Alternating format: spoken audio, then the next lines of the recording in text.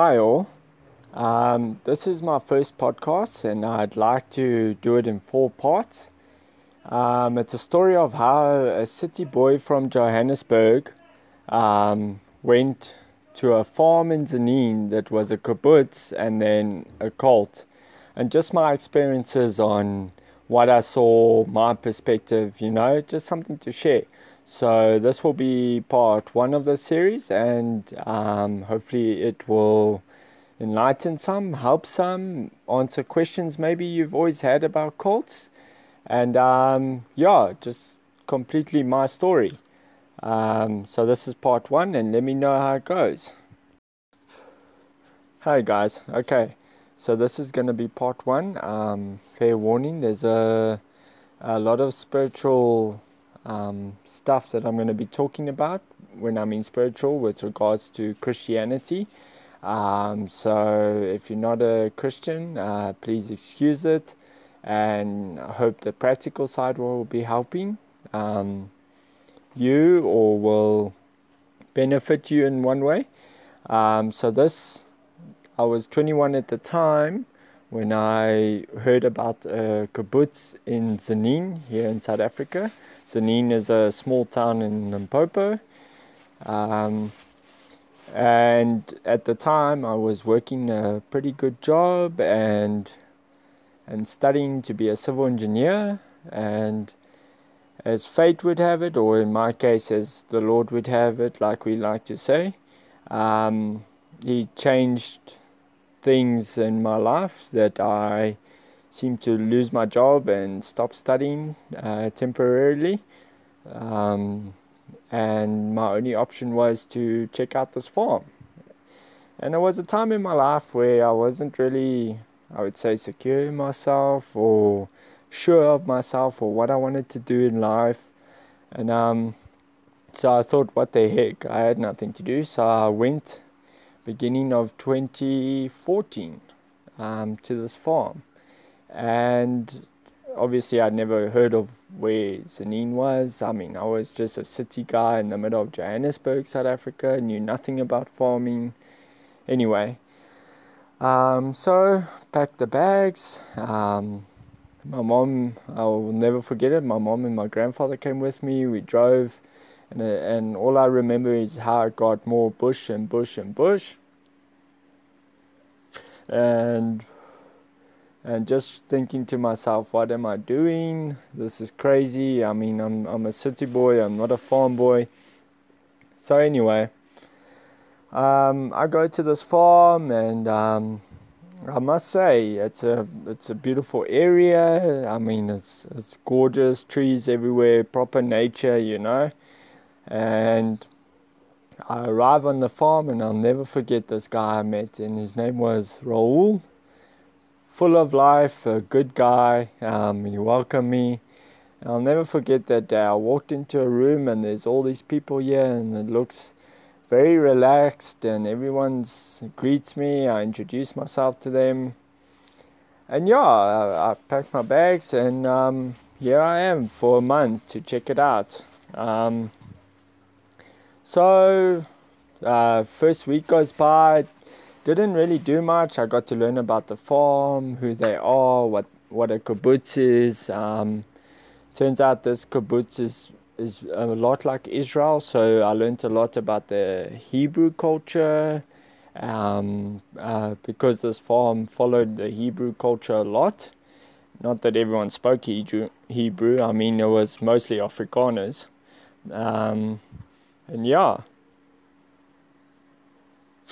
So I'm comfortable and stuff, and the one amazing thing that really worked out for me was the schedule.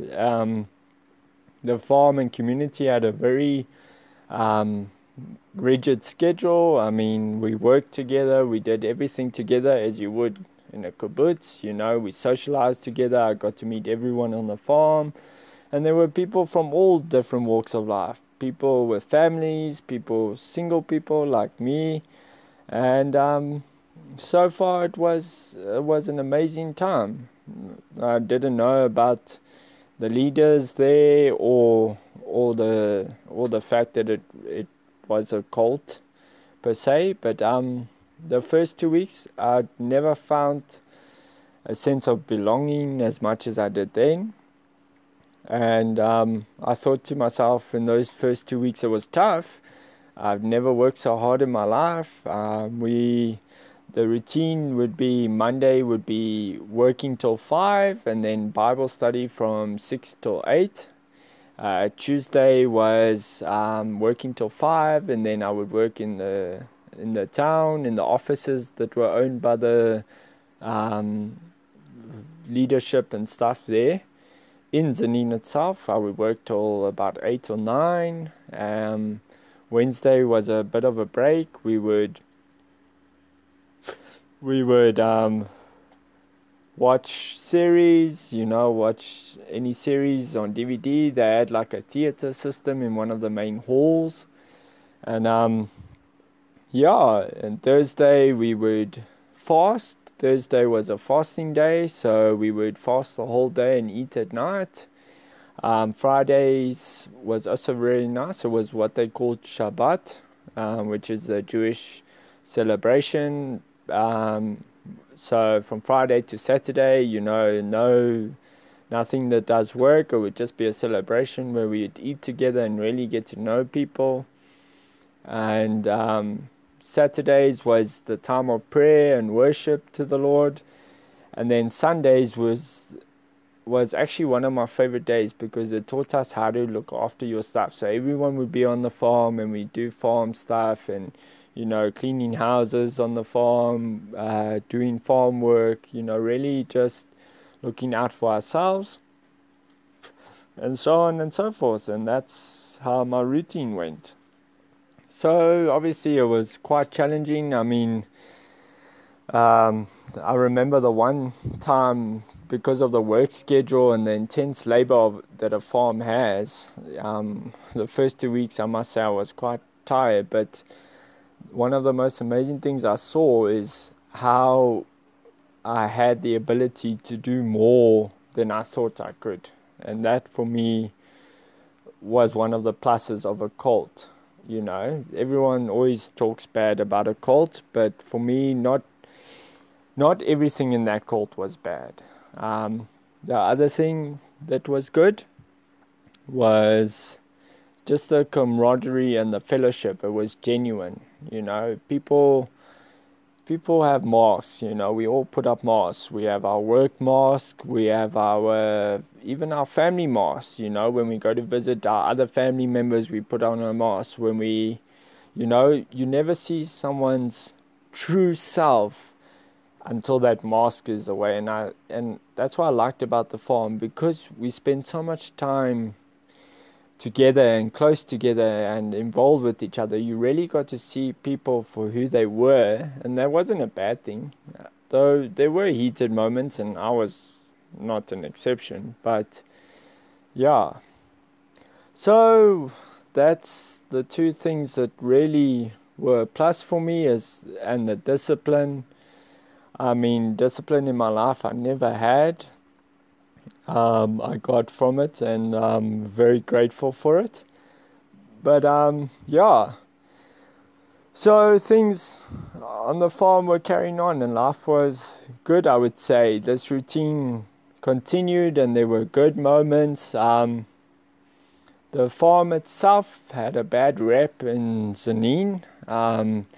They called us the mountain people and the crazy people that lived together, and it made it sound like we all shared one massive house and showered together and nonsense like that. Well, that's some of the stories I've heard. But nothing like that. The farm itself actually had over 40 houses on it, for families and single people. Funny enough, the singles quarters where we stayed was called the big house, which is funny because people relate the big house to prison. So we even joked afterwards that it's funny we lived in a place that was like a prison, but yeah, in a lot of ways it really wasn't. And I found myself, the more and more I was there, the more and more I was comfortable about being myself without a mask, without having to put on a mask or or put on a face or pretend to be someone I'm not. And for me, that was I think the most important lesson the farm taught me. Anyway, so that's that for part 1. It is going to be relatively short. This is my first podcast ever, so hopefully you will like it. Let me know if you'd like part 2. And yeah, if the support grows, and like Christians say, Lord willing, if He prospers it, then part 2 will be on its way. Anyway, thank you and goodbye.